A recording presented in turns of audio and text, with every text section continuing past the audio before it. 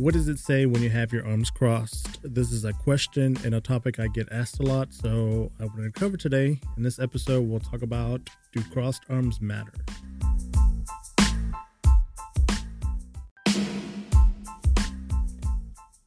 These episodes are brought to you by Your Nonverbals Are Showing, body language training and research for the purpose of helping you level up your interpersonal skills.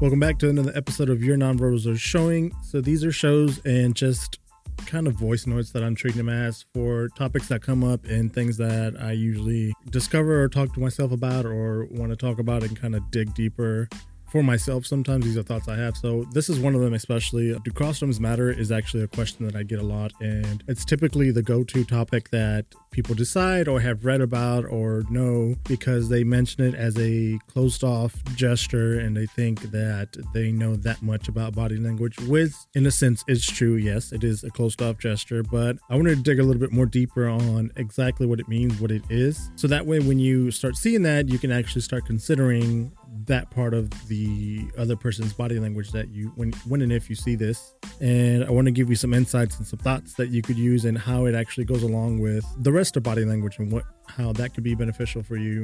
And first of all, like I mentioned, closed or crossed arms is a very closed off body language gesture. That's what typically it means. That's how it comes off across.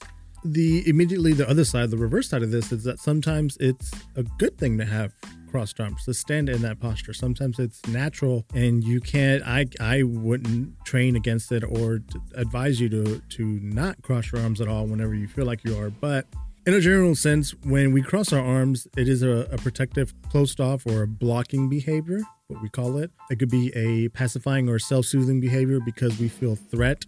One of the main reasons why our body language reacts when we cross our arms is because our vital organs are in that part of our body where, our chest, our heart, our lungs, our stomach are right there in that low to mid torso area. So whenever we feel like we're in a threat or we feel uncomfortable, especially now, I think that's the beginnings of crossed arms. When we feel uncomfortable, we hold ourselves. Our body hugs ourselves and our brain tells our body to protect the vital parts of our organs, our heart, that chest, that part in the area. So that's why we do that gesture. That's why it mainly exists for a comforting, self-soothing gesture and protection.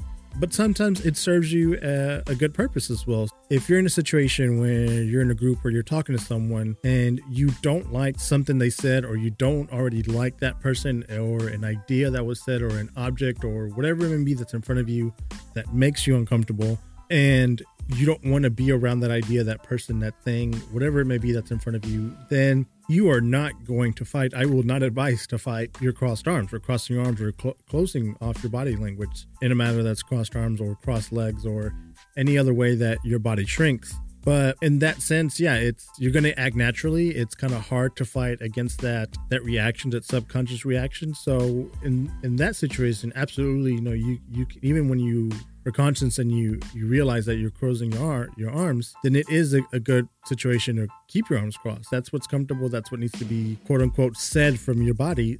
You are not and you should not fight those kind of physiological emotions that you feel where you're uncomfortable, you're scared, you're closed off. If you do it naturally, then it's something that's going to happen. Where it might help you to actually practice or get yourself out of the adoption of crossing your arms is in a place where you want to be approachable, where you want people to actually come up to you and you want to be interesting and you want to be memorable. Then that's where I would advise someone, train them to, hey, I want you to realize what situations make you uncomfortable, but you need to grow in, and you want to be uncomfortable, and you want to be comfortable, and you want to be a memorable and approachable person, such as networking, speaking, having a meeting, sales negotiation. You want to keep a literal open mind, open body language to that situation. Then you want to make sure that your arms are uncrossed. Now, again, a lot of people say to closed off body language, they say, well, that's what I quote unquote naturally do. And you do, but again, not realizing a lot of people may not be able to pinpoint on the spot what exactly it is that's bothering them inside. And a lot of times it's something that's subconscious or already generated within us that it's second nature. It's muscle movement that I'm in this situation. I don't like this person. I don't like to be here. I don't want to do. And a lot of people are forced into situations. If you're in a situation that you don't want to be there, you're automatically going to be acting like that, where your body language will be closed off. But again, that's why body language speaks a lot, because sometimes it's something that's not being said. When you need mealtime inspiration, it's worth shopping Kroger, where you'll find over 30,000 mouth-watering choices that excite your inner foodie. And no matter what tasty choice you make, you'll enjoy our everyday low prices, plus extra ways to save, like digital coupons worth over $600 each week. You can also save up to $1 off per gallon at the pump with fuel points. More savings and more inspiring flavors make shopping Kroger worth it every time. Kroger, fresh for everyone. Fuel restrictions apply. If you're in a situation that's like, and people tell me, well, that's how I feel, quote unquote, comfortable. It is you feeding those nerves. That's what makes it comforting.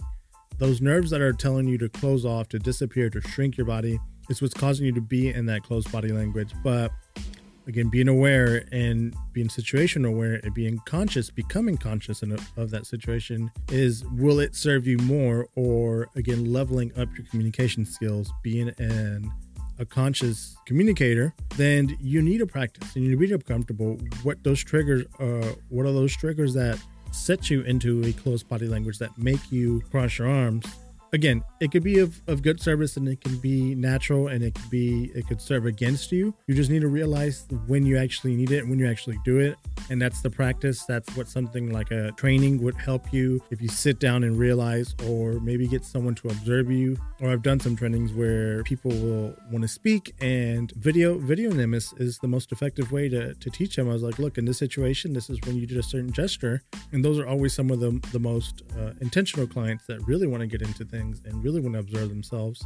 One of the tips I always give here is to watch yourself naturally. Is if you're in a phone call and you're just talking and gesturing away, that's probably one of the most natural places to want to observe yourself. Either turn on your phone camera, or if you're using your phone, turn on a laptop camera or a camera somewhere around you in the desk, or any other extra spare camera that you have, and just record yourself in a situation in a call. If you're in business, you're negotiating, or you're having a call with someone important, record that body language and see what you look like in that situation. If you're on the phone a lot for sales or calls or follow-ups or cold calling or clients, customer service, whatever it may be, record yourselves in those direct situations, so that way you can see yourself and see what you're doing. And if your body closes down, such as closed arms or crossed legs, it just shrinks in general, then you want to detect when that happens and what you could do to really reverse that, if it's going to help that situation. Especially again in sales, networking, you want to be open, you want to be approachable. There's a lot that kind of is wired and tied into crossed arms that if you undo it and if you go the other way, then you get other outcomes, and maybe outcomes that you actually might need or want in that situation. So, do crossed arms matter? Is it closed off? Yes, they matter. Just you have to be conscious of what you are and what that body language is saying. If you're in a natural situation where you don't like something's uncomfortable and you're gonna react that way, I would advise to immediately robotically, or like make a jerky movement, sudden movement of like, oh, I gotta uncross my arms because it's bad. No, that's not the case. You need to recognize that you feel a certain way, go through that emotion again, like we talked about in one of the other episodes, go through that emotion and then correct the body language if it needs to be corrected. But if you feel that certain way strongly, then yeah, go through the body language, go through that emotion. On the other side of things, if you need to work on body language and you usually close it off and you think that you're not approachable, if you're networking and you want leads, if you're someone who you have a big presence online and someone sees you offline, in person, and you don't seem approachable, you might want to check some of that body language to see what it could be offsetting or off-putting. The crossed arms goes with angling or fronting as well, where your body's angled. If you don't want to talk to people or be involved with people, sometimes we turn away from people, and then the closed body language comes in where we crossed our arms or we're completely closed off for them. So consider whether it serves you or not. Mind your body language to see if it's going to be helpful, and know that body language is a spectrum. It goes from low, high to ideal. So crossed arms in this case, and whatever case you're going to be using it, just remember, is it going to be helpful for you? Is it going to be serving you a certain purpose for what your goal, what your needs are?